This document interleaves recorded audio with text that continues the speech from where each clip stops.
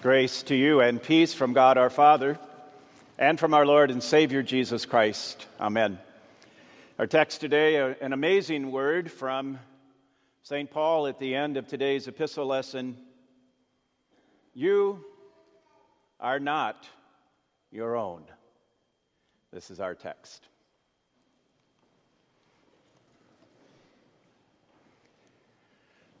Yesterday, 11 couples gathered in the adult ed rooms over at the school for a pre-marriage workshop. It was led by Pastor Fensky, and one of the things that he does in that workshop is work through some of the details of the wedding ceremony, which, of course, the brides are very focused on. But he spends more time trying to prepare the couple not for the wedding, but for the years which follow, for their marriage. And one of the ways we do that is we ask couples to fill out a couple profile. And there's a category in that profile that's titled Realistic Expectations. None of the couples ever scores very high in that one. And I know that I would not have either had such an inventory been around when Karen and I were talking about getting married. We would have benefited from some of that information, although I think we've done pretty well. 42 plus years of marriage and really no serious arguments. Some prickly moments, of course, especially early on, but I don't think anything major. Obviously, I have a very forgiving wife. One of the issues that I have to continue to work on in myself is that I can be pretty independent-minded. I didn't say stubborn. And while I'm pretty sure I never uttered the words, I'm also pretty sure that sometimes what I said, or maybe by my actions, I really was saying something along the lines of, well, you're not the boss of me. St. Paul was dealing with that kind of attitude in the city of Corinth with the congregation that was there. They frequently acted as if their feeling about God was, you're not the boss of me. And Paul wanted them to change their attitude. And so in our text, he writes, you are not your own. In other words, you are not the boss of you. And here's why we're talking about this on Life Sunday and as we're celebrating National Lutheran Schools Week. Our culture has changed at lightning speed in so many areas where the church used to have the final word. Not that everybody abided ever by what the church taught, but there wasn't much argument about it either, at least not publicly. So pretty much everybody agreed that it was a good thing to go to church every Sunday. Foul language was not to be used, especially not in public. Sexual intercourse was properly reserved for marriage. The word abortion, never uttered in polite company. And assisted suicide was not something that would even be considered, let alone promoted, voted on in a statewide election. The way all that has changed is obvious, isn't it? The church's influence on our culture has decreased dramatically. What might not be quite so obvious is this. As our influence on the culture has decreased, the culture's influence on us has increased. And that's true in so many ways, none of them good. What I want to suggest today is that we can intentionally seek to limit the influence that the world outside these walls has on us. And even more than that, maybe we can begin to reverse things. so that we can have a positive influence and impact on our society. But here's the key. It all begins with us as individuals. While the church no longer has much influence in society, individual Christians have a great deal of influence on individual members of our society. We need to give some serious thought to what that means. And we need to start with this. Because of our selfish, sinful nature, we don't always buy into the "you're not your own" thing. We still want to have some control. We want to be the boss of us. That's why we still need to hear the words of St. Paul, "You are not your own," because that's not up for debate. That's the heart of the Christian message. Really, our only choice in the matter is to deal with it or not. If you want to deal with it, then I think you're going to appreciate the rest of this sermon. If you don't really want to deal with it, well, maybe you can listen anyway, and maybe we'll say something that will persuade you as we go along. If you look at your sermon outline, we've got 2 blanks there, and each one of them identifies one step in this idea of dealing with the truth that we are not our own. The first step is to accept it. When I said "I do" on June 7th, 1975, I was pretty naive about what those words would mean in my life. Still don't have it figured out, of course, but starting to come to grips a little bit to accept some of the ways that I needed then and still need to change in order for our marriage to be the best it can be. And it's a good thing that in addition to having a forgiving wife, I also have a very patient one. We're all fortunate that we have an even more patient God, because He continues to wait for us to completely accept the truth that we're not our own. We do need to accept it, because there really can be no doubt but that you do not belong to yourself. Something other than you owns you. And by that I mean controls you, occupies your thoughts, and influences your actions. It's important for us to determine, to identify what that "it" is in our lives. And of course, this changes over the course of our lives and sometimes from day to day. But I give you some examples, they're only examples, in the sermon outline. One of the things that is the "it" that can control us is our passions for food, or drink, or sex, or sports, or success, or power. Another one is our possessions. The drive to have more and more things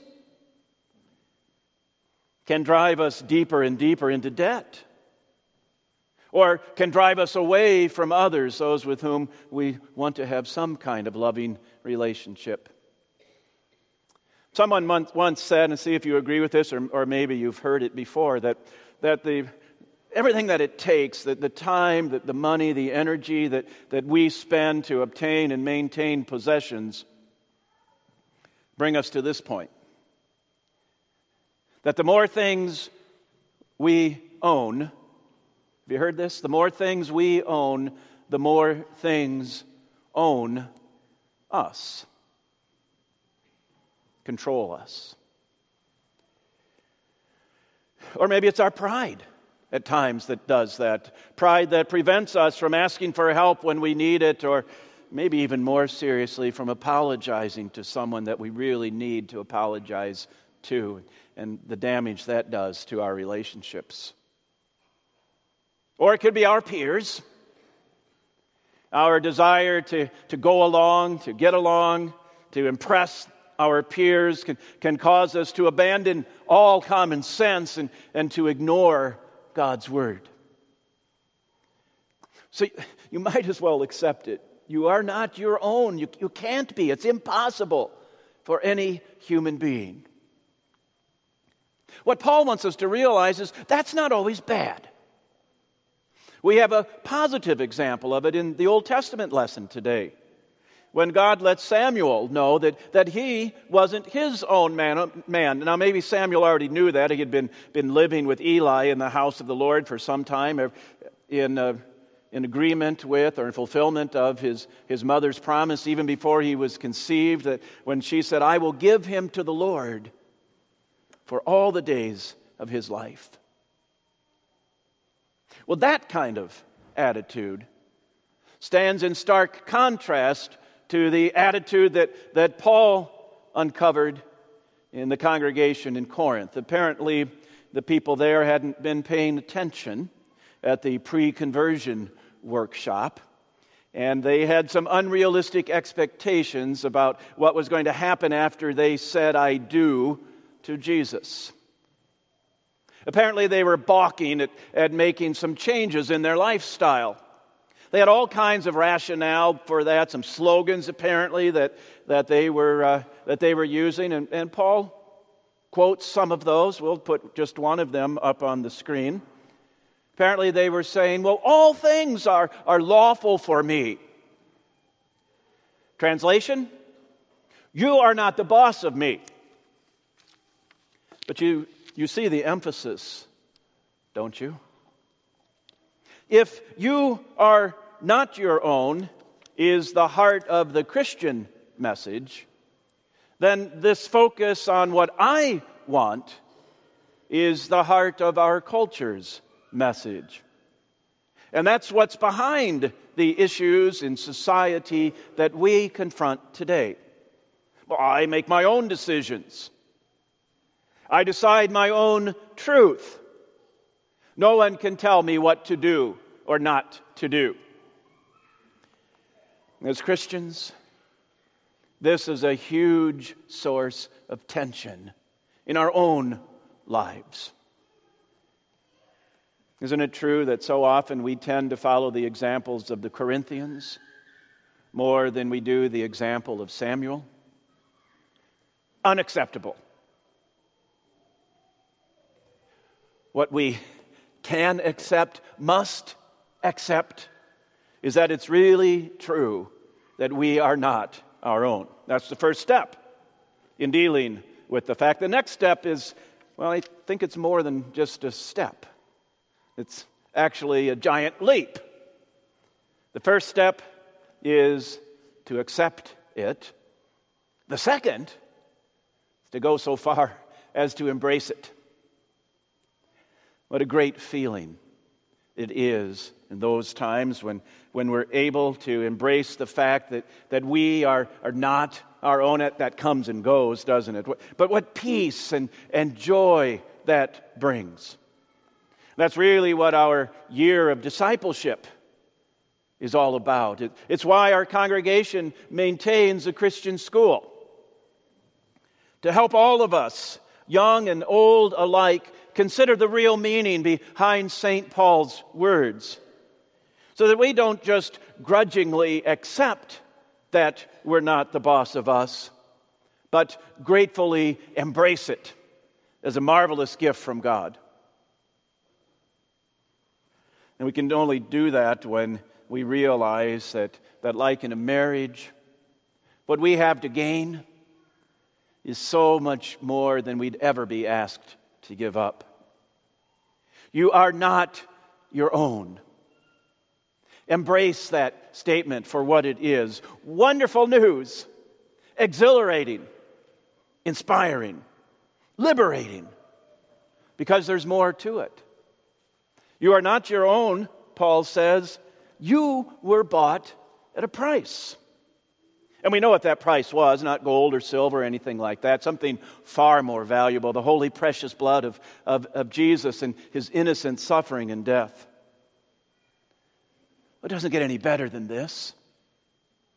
You are so valuable to God that He was willing to pay such a price for you, beaten up and broken down as you were. And there's a reason for that. Here's why He wanted to own you even in that condition, even now. And I want to say that unless we get this, we'll never get to the point where we embrace the fact that we're not our own. The reason God bought us, the reason God wants to own us, you, is so He can protect you and help you and guide you and save you from yourself, from Satan, from the corrupting influence of the world around us. He wants to own you, not because He needs you, but because you need Him. Not because there's something He wants from you, but because He has so much He wants for you and to give through you. Because He wants to use us to impact the people around us, to impact the world around us. That's how He works. Did you see how that happened with Samuel? Samuel is the one who anointed and advised Israel's first king, Saul. Also the one who anointed David. God used one man working in the lives of several people to impact the lives of many people. That's how He changes culture. That's how we can change our culture, if only we will embrace His call to do so. And Paul puts this in pretty simple terms. Right after he says, you are not your own, you were bought at a price, he adds, so glorify God in your body. Well, ours isn't the first culture to have it completely backwards when it comes to sexual issues, life issues. Paul's words come in the context of a discussion about sexual immorality. He confronted that head on, and so must we. And he sums up his entire argument with that phrase, so glorify God in your body.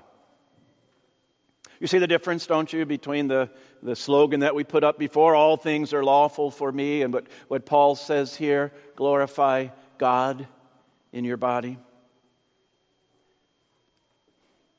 It's that simple and that difficult.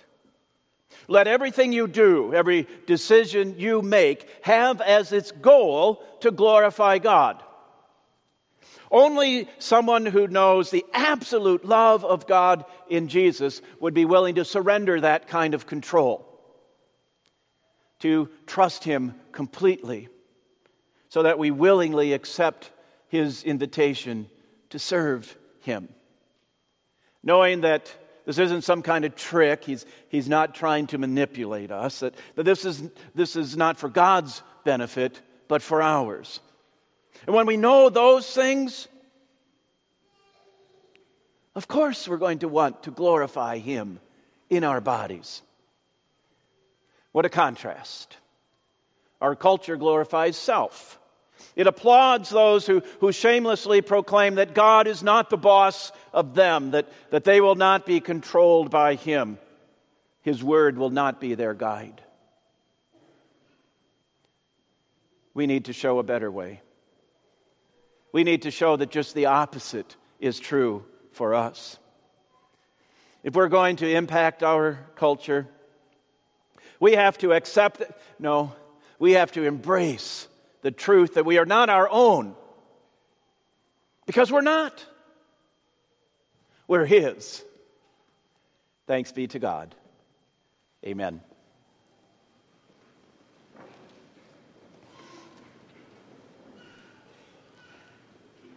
And the peace of God, which passes all understanding, will keep your hearts and minds in Christ Jesus.